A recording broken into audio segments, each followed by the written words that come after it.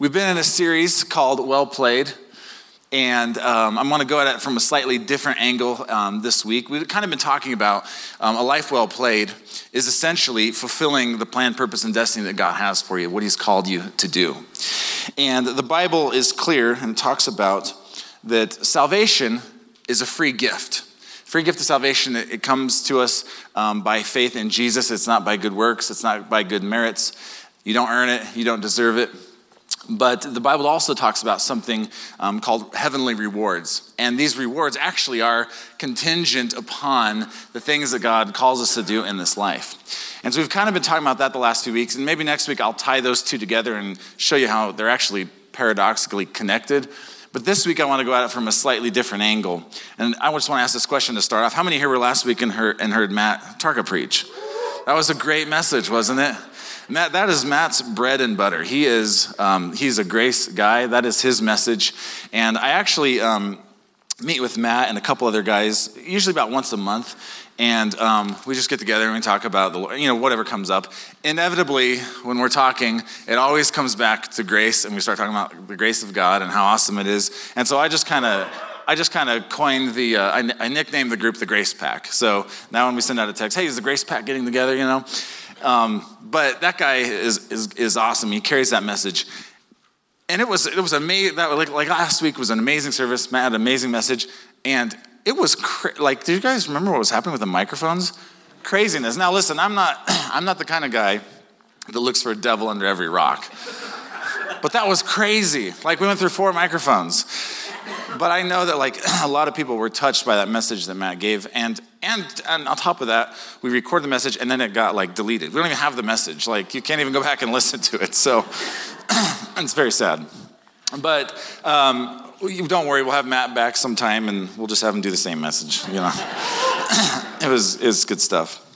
But speaking of the enemy of our souls, in this series we've been asking the question. One other thing I want to say about Matt. He had that word of knowledge. He had a few words of knowledge. And sometimes, Jory takes a risk up here. We take a risk. Emily takes a risk. Sometimes you guys don't see the byproduct of that. Many, many times there are people after service that come up and say, actually, that was me. We had a couple that came up, and they didn't owe that specific amount, which is what he said, on a bill or something like that. But they actually said, that is the exact number that's in our checking account right now, and we're under tremendous financial pressure at the moment. And so the Bible actually talks about, with words of knowledge, the Bible talks about that we actually see through a glass dimly. Sometimes we get a picture, an image. It's not always the perfect picture, and we just kind of go with it, and God unfolds it sometimes. And that's just the way we see. We don't have perfect revelation. But God shows us images and glimpses of things that he's trying to reveal to us. Anyway, I just wanted to kind of tell you that actually did, I feel like that panned out quite well. But speaking of the enemy of our souls, one of the biggest strategies of the enemy of our souls is to keep us in a performance-based mentality and not under a grace mentality. You will go way further under the grace of God than you would go under performance-based Christianity, light years further, okay? And because of this, I want to stay on this subject for one more week, okay? A life well played, this is a serious one, a life well played understands the grace of God. Your life well played is you understanding the grace of God and the gift of righteousness in your life. And I want to camp on this one week. And I know you got something last week. Maybe some of you got that breakthrough. I want to press in a little more because I want to make sure we shatter this thing. Truthfully, we could do a whole series on this, and we probably will revisit this topic from time to time because it's all over the Bible. It's all over Scripture. It's the theme of the Bible, okay? We will come back to this, but I want to just take another week and hone in on this. Okay, the title of my message today is called Double Down. I want to double down on the message that Matt gave, but from a slightly different angle, okay? The question that kind of provoked me to come back to this is Matt asked the question. And this question is what actually is the litmus test, as Matt put it, of what will determine whether you're operating under the law or under performance-based Christianity, or you're operating under grace, God's performance Christianity, right? He asked the question, and this is the litmus test. Here's the question. And quite frankly, after you asked the question, it was a little too quiet in here. I want a little more people to say, yes. This was the question. Do you believe that you are righteous? Yes. Come on, see. Okay, that was the response I was looking for. If you had done that last week, I would have preached something else. So, do you believe that you are righteous? Okay, come on. Listen. All right. Okay. All right. Let's pray and go home now. Y'all are righteous. Eat lunch early. You may or may not live your life with that revelation from day to day, but the fact of the matter is, if your faith and your trust is in Jesus, you are righteous. That is your position before God, okay? Just to make sure everyone's clear on Matt didn't really give a definition of righteousness. What is a definition of righteousness? Righteousness is you're in right standing, right relationship with God, right? It implies that you're fully approved, you're fully accepted, and totally pure before God. Okay? That's what righteousness is. Now remember, this righteousness isn't based upon your good merits and your good deeds. It's a gift. Okay? So it's a righteous by faith. Let me read this verse, Romans 3:21. It says this, but now apart from the law, or apart from performance, I put in parentheses there, the righteousness of God has been made known, to which the law and the prophets, so all over the Old Testament, the law and the prophets testified of this. Okay, notice whose righteousness this is. It's God's. But now apart from the law, the righteousness of God. Okay, so it's his righteousness. Okay, go to verse 22. This righteousness, which righteousness? God's righteousness, okay? This righteousness is given through faith in Jesus Christ to all who believe, for there is no difference between Jew and Gentile, for all have sinned and fall short of the glory of God, and are justified freely by grace through the redemption that came through Christ Jesus, okay? When you come to Jesus, he gives you the gift of righteousness. It's a gift, and it not only... it's not, you don't do righteousness, you are righteousness. Like you become, actually it's, the scripture is 2 Corinthians 5:21, I won't pull it up, but it says, God made him who knew no sin to become sin for us, that in him we might become the righteousness of God. Okay, that's part of your identity. When my wife married me, I gave her my last name. I gave her the name Chamberlain, right? Her identity, the way she was identified changed. All right? When you come to Jesus, the way that you identify, the way God sees you, the way the world should see you, changes. You become Mr. and Mrs. Righteousness. I don't know. After we got married, my father-in-law, sometimes he just, he just does things and forgets what he's doing. But anyway, he wrote a check to me, one time, and it said Kurt Lundstrom. I'm like, babe, what is he doing? Like, that is emasculating. Yeah, it's his last name, Kurt Lundstrom. Anyway, we're Chamberlains, Okay. But my wife, it was an accident. He didn't do that on purpose. But my wife took my last name. She became a Chamberlain. It was a gift that I gave to her, okay? And I got the name Chamberlain from my father, Wilt Chamberlain, okay? My father before me, Wilt Chamberlain. Go ahead and we have a picture of Wilt Chamberlain. This is my father. Can you see the family resemblance? My legs aren't quite as long. I'm not as tan, but that's my father, Wilt Chamberlain. Okay. Okay, so are you trusting in Jesus? How many are trusting in Jesus? You're trusting in Jesus for salvation, okay? If you didn't raise your hand, maybe you could. We'll do salvation call at the end. Okay, now how many people who raise their hand, are righteous? You're trusting in Jesus, how many right? So it should be the same amount. If you're trusting in Jesus and you're righteous, it should be the same number of people. Okay, I want to take this a step further this week. And I want to say this. You have room to grow in grace and love if there's any fear in your life, any fear of punishment, and any looming regret in your life. If you have any fear before God or any looming regret, you have room to grow in grace and in love. We're going to deal with both, okay? First, we'll deal with the fear thing. Matt quoted this verse last week, but I want to hit it home once again. 1 John 4:18, it says this. There's no fear in love, but perfect love drives out fear, because fear has to do with punishment. The one who fears is not made perfect in love. If you have we're not talking about the fear of the Lord. That's that's a different subject. I'm not going there today. I'm talking about the ability to approach God. Are you afraid of being punished? Are you afraid of being punished for your sins? If you're afraid he's going to cast you out, reject you, you're going to be punished for your sins. You haven't been made, if you're a Christian, you haven't been made perfect in love. There's place for you to grow into.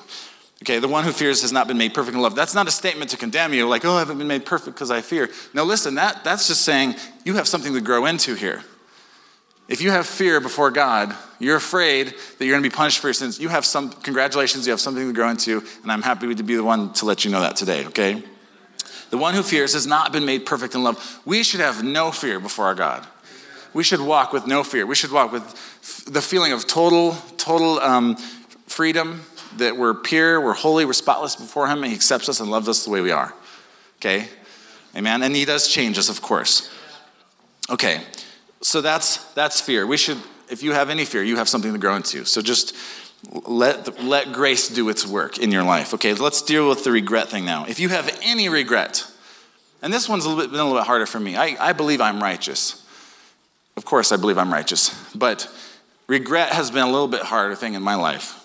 Okay, if you have any regret in your life, you have room to grow in God's grace and in God's love. Now, I'm not talking about would I have done things differently? Of course, I would have done a lot of things differently. I would have done things differently yesterday if I could do this yesterday over, but my 20s and my teens, I would have done a lot differently, of course. That's not what I'm talking about. That's just having a different perspective and being a little bit more wiser, right? What I'm talking about is when you wake up, or you wake up in the middle of the night, or you go to bed at night, or whatever, there's just this looming regret, you live with something you're bound by it, okay? That's what I'm talking about, that regret. If you have any regret like that, you have room to grow in grace. You have room to grow in love. It's something that is haunting you, that looming feeling of regret. I've struggled with regret from time to time in my life because I hate wasted time. I hate wasted opportunities. But the grace of God and love of God is so powerful, it should be able to cleanse us even from that, even from the sense of a missed opportunity. Even from that was so wrong what I did. The grace of God and love of God should be able to cleanse us from that. So either you have regret either because of things you did or you wish you had did, or maybe things that were even done to you that were out of your control. Even that regret, the blood of Jesus is enough for. Okay, things you did that you shouldn't have done, things that you should have done that you didn't do, things that were done to you that shouldn't have been done to you. They treated me this way. Even the blood of Jesus is enough for that, okay? I'm honored to be the one to tell you that there is something greater for you to grow into, a love and a grace greater for you to grow into if that's you, okay? 2 Corinthians 7:10 says this, godly sorrow brings repentance that leads to salvation and leaves, what is that? No regret. Godly sorrow brings repentance that leads to salvation and brings no regret, but worldly sorrow brings death. Okay, there's a godly sorrow that leads to repentance and leaves no regret. There's a worldly sorrow. Okay, so we don't want to be under the worldly sorrow. We want to be under the godly sorrow. It leaves no regret in our lives. Okay, I remember. How many know Todd White? He's an evangelist speaker. I've had him out here in Colorado a few times to speak at events that we've done. And I remember after one of the times he spoke, he had a former gang member that came up to him, and this gang member said, okay, you're talking about righteousness, faith righteousness, the gift of righteousness, right standing, right relationship before God, being freely justified, all these things. And this gang member was like, what if there are people that aren't here, that should be here, but they're not here because of me? And this guy didn't say what that meant. I don't know if he murdered people or if he gave drugs to people that died or got drunk driving and killed. I don't know. I don't know what the situation was. And I'll have to clarify this. I think Todd even answered back and said, there are people that aren't here because of me as well. Because Todd had a crazy lifestyle before that. I'll have to clarify that with him some other time. Don't quote me on that. But this is what Todd said to him. The blood of Jesus has to be enough even for that. The blood of Jesus. And Todd's like, there are terrible things in my past that I did. He's like, but I don't live bound to them. I'm free. Of course he would change them. Of course he would do them differently. But the blood of Jesus can so set you free. But the things you did, the things that were done to you, the things you should have done that you didn't, that looming regret you don't have to live your life like that. Yes, there were missed opportunities, but that looming regret, the blood of Jesus can so set you free that you don't live bound to that thing every day. If that's not you, if you're not experiencing that freedom in Christ, and if I had done this, if we had done this, if we tried this, if they hadn't done that, if they had understood, if you live that way, the grace of God and the love of God has a place to grow in your life, okay? I just want to put that out to you. Okay, so Todd said to this guy, the blood of Jesus has to be enough for that sin, and it is enough, so just believe it. Believe it is enough because it is. The Apostle Paul was in that category. The Apostle Paul had persecuted the church and Christians, and people were martyred because of Paul's persecution, right? Paul went on to he wrote most of the New Testament, one of the greatest apostles, right? That's the power in the blood of Jesus, and that's available to us today, okay? Okay, so if you have any regret, any fear in your life, there's a place for you to grow. That's how free God wants us to be. It's really good news. Come on.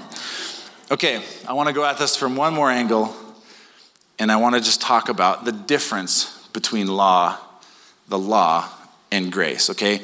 Just so everyone's on the same page, the law is, in the Bible, the 10 commandments were given to Moses. There were 10, and then 600 and some odd other commands that were given. That's the law. So lots of duties, lots of rules, okay? In Romans 7, Paul uses an illustration to describe the difference between law and the difference between grace. He says it's like being married to two different husbands, okay? One husband is domineering and demanding. The other husband is loving and tender and always brings the best out of you.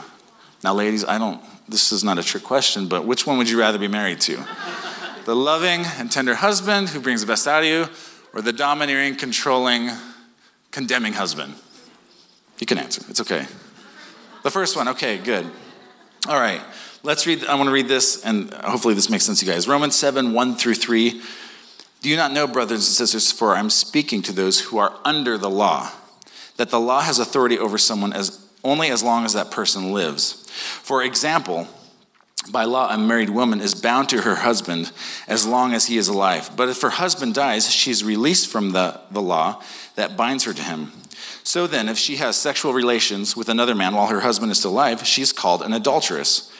But if her husband dies, she is released from that law and is not an adulteress if she marries another man. Okay, I'm going to pause there for a second. Whether you like it or not, you and every human in the world were born in sin and born under the law. You were born into an arranged marriage under the law, whether you like it or not. And that law was 10 plus 600 some odd commands. Okay, so you were married to a list of rules, whether you like it or not. Every person was born in sin under the law in this world, okay? Now, I could give you scriptures that would prove that, but I don't have time for that. You were born married to this mean and domineering husband. We're going to call this husband Mr. Law, okay? You're born married to Mr. Law. Mr. Law, he condemns you and crushes you. He stirs up sin and provokes more sin. Mr. Law brings an awareness of God's wrath. Mr. Law makes you feel unworthy. He oppresses you. Mr. Law places transgressions square on you. Let me tell you what he doesn't do. Mr. Law doesn't make you righteous. He doesn't give you life. He can't and won't save you. He doesn't give you strength. He doesn't give you any power to overcome sin. And he doesn't make you holy. That's Mr. Law. We're all born married to Mr. Law. Every person was born in sin under Mr. Law, under this authoritarian and domineering husband who points out all your faults. Do this, do that, don't do this, don't do that. And he never lifts a finger to help you. So you have all these lists of rules and he never lifts a finger to help you, okay? It gets worse, okay? On top of that, you can't argue with Mr. Law because he doesn't just think he's always right, he actually is always right. Mr. Law doesn't, like sometimes I think I'm right and I'm wrong, right? Husbands, wives, right? But you can't argue with Mr. Law. He doesn't just think he's always right, he is always right. Look at this, Romans 7:12, it says this. So then the law is holy, the commandment is holy, righteous, and good. So there's this authoritarian, dominating husband who's always holy, righteous, and good, who doesn't lift a finger to help you in any way, shape, or form, okay? It's never good enough, no matter how hard you try. And then Paul says here, you can't just go divorce Mr. Law and marry Jesus. because your domineering yet always holy, righteous, and good husband is still alive. And if you did that, you would be committing adultery. You'd be committing spiritual adultery. And the law's still alive, right? And you think to yourself, well, maybe I could just wait for Mr. Law to die, and then I can go marry Jesus. And then you find out an even bigger problem. You find out the law is actually going to outlive you. Okay, Matthew 5:18 says this. Jesus said, I tell you the truth, until heaven and earth disappear, not the smallest letter nor the least stroke of a pen by any means will disappear from the law until everything is accomplished. So you've got this law that's going to outlive you. How do we get out of being married to Mr. Law? He's not a good husband, okay? Mr. Law condemns us, he crushes us, he doesn't help, and he's going to outlive us. This is a pretty big problem for us, okay? Okay, so let's get to some good news. What's the good news? The good news is the law doesn't die, but we can actually die to the law, okay? We can actually die to the law itself. It's like faking your own death to get out of a abusive marriage, okay? I don't know how to get out of this marriage. This guy's abusive. He's going to follow me. If I just leave, he'll find me. But if I fake my own death, then maybe, right? So in a way, that's kind of what happened with Jesus. Okay, Romans chapter 7, 1-6. I'm going to read this whole thing, and then when we get to verse 4, you'll see what happened. Do you not know, brothers and sisters, for I am speaking to those who know the law, that the law has authority over someone only as long as that person lives. For example, by law, a married woman is bound to her husband only as long as he is alive. But if her husband dies, she is released from the law that binds her to him. So then, if she has sexual relations with another man while her husband is still alive, she's called an adulteress. But if her husband dies, she's released from that law and is not an adulteress if she marries another man. Okay, we're good? Okay, verse 4. So, my brothers and sisters, he doesn't say the law died. He says, you also died to the law through the body of Christ, that you might belong to another. Come on, it's good news. To him who was raised from the dead, in order that we might bear fruit to God. Okay, in order that we might get out of performance and bear fruit to God, right? For when we were in the realm of the flesh, the sinful passions aroused by the law were at work in us, so that we bore fruit to death. Fear, guilt, shame, right? That's fruit to death. Fear, guilt, shame, rinse and repeat. Fear, guilt, shame, rinse and repeat. That's the law. Okay, but now, verse 6, by dying to what once bound us, we have been released from Mr. Law, so that we can serve in the new way of the Spirit and marry Jesus, hallelujah, in the new way, and not in the old way of the written code. Come on, guys, that's good. We die to the law, okay? Are you starting to get the picture here? We die to the law. Okay, if you are in Christ, here, let me read this verse. This is too good to pass up. Galatians chapter 4, I think hits it on the head. Paul is writing a letter to people who are being seduced and lured to go back under the law after they've received Jesus. How many times has this happened to us? Right? We've come under Jesus, and for whatever reason, we're being lured to go back under. And much of the church preaches a mixture of law and grace. Much of the church preaches a mixture of law and grace. They don't understand this. Okay, Galatians. I should have marked it.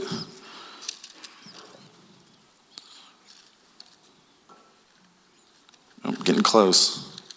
General Electric Power Company. Galatians, Ephesians. Okay. Galatians 4, 8-9.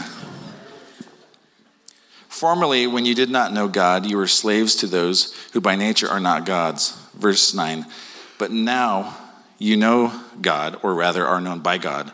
How is it that you are turning back to those weak and miserable forces? Or another translation would say, weak and miserable principles. Paul's like, you've been set free under Christ. You've been set free under grace. Why are you wanting to go back under the law and return to those weak and miserable principles that bound you, oppressed you, and like that taskmaster husband who was never good enough. It was never good enough for him. Okay? I'm going to read a story, and I want you to observe whether this story is based on love or on something else, okay? Once a woman was married to a really mean husband. No matter what she did for him, it was never enough. At the start of each day, he would take out a to-do list for her to do. At the end of the day, he would examine it to make sure she had done all that she was supposed to do. The best compliment she ever got was, if she finished everything. She grew to hate her husband. When he died unexpectedly, she was embarrassed to admit she was relieved. A year later, she met a friendly, loving man who was everything the former husband was not. They fell in love and were married. Every day they spent together seemed better than the day before. One afternoon, as she was cleaning out boxes in the attic, a crumpled piece of paper caught her eye. It was an old list that her first husband used to make out for her. She couldn't help reading it again. To her shock and amazement, she discovered that without even thinking about it, she was now doing for her new husband all the things she used to do to the husband that she hated. Her new husband never forced her to do any of these things, but she was doing them anyway because she loved him. So listen, under Christ, under grace, under love, Matt gave this amazing illustration. There's actually more responsibility under grace. Do we live, is grace a license to live any way we want? Absolutely not. Absolutely not. In fact, if you're preaching grace correctly, that's actually a question that people ask. If you're doing it correctly. That is a natural question to ask. Can I go sin? Can I do whatever I want? Absolutely not. We've died to sin. We've been resurrected with Jesus. How could we live in sin any longer? But we get the cart before the horse so much. We try to do good to be accepted by God, and when we don't do good, we're not accepted by God, right? We have to start from the finish line and realize we are loved, valued, and accepted, and we live from that place, from approval, not for approval. Amen? She did it because she loved him. There was, in the law, there's the letter of the law. You have to do this. In the new covenant, we don't live by the letter of the law. We live by the spirit of the law. We live by love. We operate out of love. And Matt gave this amazing illustration when you're driving through Montana, and all of a sudden it's like, oh, this is not Wyoming anymore. There's no speed limit, right? I can go as fast as I want. I can crank it up. And then you realize, like, you know, when your car's doing this and you're going 120, it's like, you look in the back seat. Oh, my kids are here. I'm here. This isn't safe. I'm not acting in love right now. I actually have a greater responsibility right now than I had before. Grace actually empowers you to live the way Christ lived here on earth. Listen, Jesus on this earth, he did many things, and he's our model to live after, to walk after in so many ways. He healed the sick. He laid down his life, right? He loved. He served. He was a servant leader. Jesus, in so many ways, modeled a life that we should live. But if you don't get this, at Jesus' baptism, he lived his whole life. All that was underneath a revelation that he already had, okay? And we can get busy doing a bunch of things, but there's a revelation that God wants us to have before we do anything, okay? This is the revelation. At Jesus' baptism, before he did any public ministry, before he healed people, before he cast out demons, before he died for us, you know, before he gave his life, at his baptism, the voice from heaven, the Father's voice from heaven came in and said, "This is my beloved Son in whom I'm well pleased." This is my beloved Son. And I just want to say this morning, have you ever heard the voice of God say, "This is my beloved Son," to yourself? This is my beloved daughter to yourself, in whom I am well pleased. Jesus lived under the revelation of sonship. And out of that revelation, he did everything that he did, empowered by the Holy Spirit. Okay? That's how you and I can live. A revelation of being a son or being a daughter, empowered by the Holy Spirit, we can live as Jesus did on this earth. That he's our model, okay? If the God you know is like the first man in this story, the domineering, overbearing husband, the taskmaster, the list master, I want to encourage you to, if that's your religion, I want to encourage you to dump your religion. You can go ahead and dump your religion. Rather, you can die to that religion. You can die to that law. You can die to that old person and come into relationship with Jesus and be married to Jesus. Let me tell you what Jesus is like. Let me tell you what this husband is like. Okay? He's always compassionate and understanding. Jesus is always loving. Jesus isn't nagging you. Jesus is not the taskmaster. Let me say that again. Jesus is not the taskmaster. Do, don't. He's a loving husband who tenderly leads. Yes, God convicts us. Yes, God changes and transforms our heart. Yes, our behavior changes because of relationship. But he's always available to help you. The law never lifted a finger to help you, told you what was wrong with you, never lifted a finger to help you. Jesus, his burden is easy, his yoke is light. He will always help you. He's always there to help you up. He's always there to bring you along, okay? That's who Jesus is. When you were wrong, he took the blame. Like when you were wrong, he took, oh, you did that? I'll take that. I'll take the blame. I'll pay for that on the cross for you. When you were wrong, when I was wrong, he took the blame for us. And in him, you are good enough no matter what, because you start from the finish line. You start from being a son and daughter of God, and you live from approval, not for approval. Amen? All right. I hope you guys get it. Are you righteous? Yes. Come on. Are you accepted? Yes. Are you living from approval or for approval? From approval. Awesome. I love it. Why don't you guys stand on your feet and I'll have Emily come close the service. And there was no microphone problems. Praise God. I want to pray that we get this. Like, our vision for City Lights Church is to be shining lights in the city. You will never shine Jesus without reservation and hesitation if you don't understand that you are the righteousness of God in Christ Jesus. It is your identity. It is who you have become. And I want to just pray an impartation of this over you today. And I want to pray that you guys get this. Amen? So, Father, I thank you for every individual, God. This is the gospel, and this is what you've called us to, Lord God. You've called us, God, to understand our position before you as sons and daughters of the Most High King, Lord God. And I thank you that grace doesn't take advantage, God. Grace empowers, Lord God. And I thank you, God, that what the law was powerless to do, and that it was weakened by the sinful nature, God, you did by sending your own son to this earth. So, God, I ask for grace to do its work in our hearts, Lord God. I ask for grace to do its work in our lives, Lord God, and convince us that we are sons and daughters of the Most High King. We're loved, valued, and accepted. I pray, God, we live from approval, not for approval, Lord God. And I thank you, God, that a life well played is a life who understands that they are sons and daughters of the Most High King. So, God, I bless and release this over everyone here, Lord God. I pray that it would sink deep, Lord God, and we would dump religion. We would break up with the taskmaster, and we would be married to Jesus. We love you in Jesus' name. And everybody said, Amen.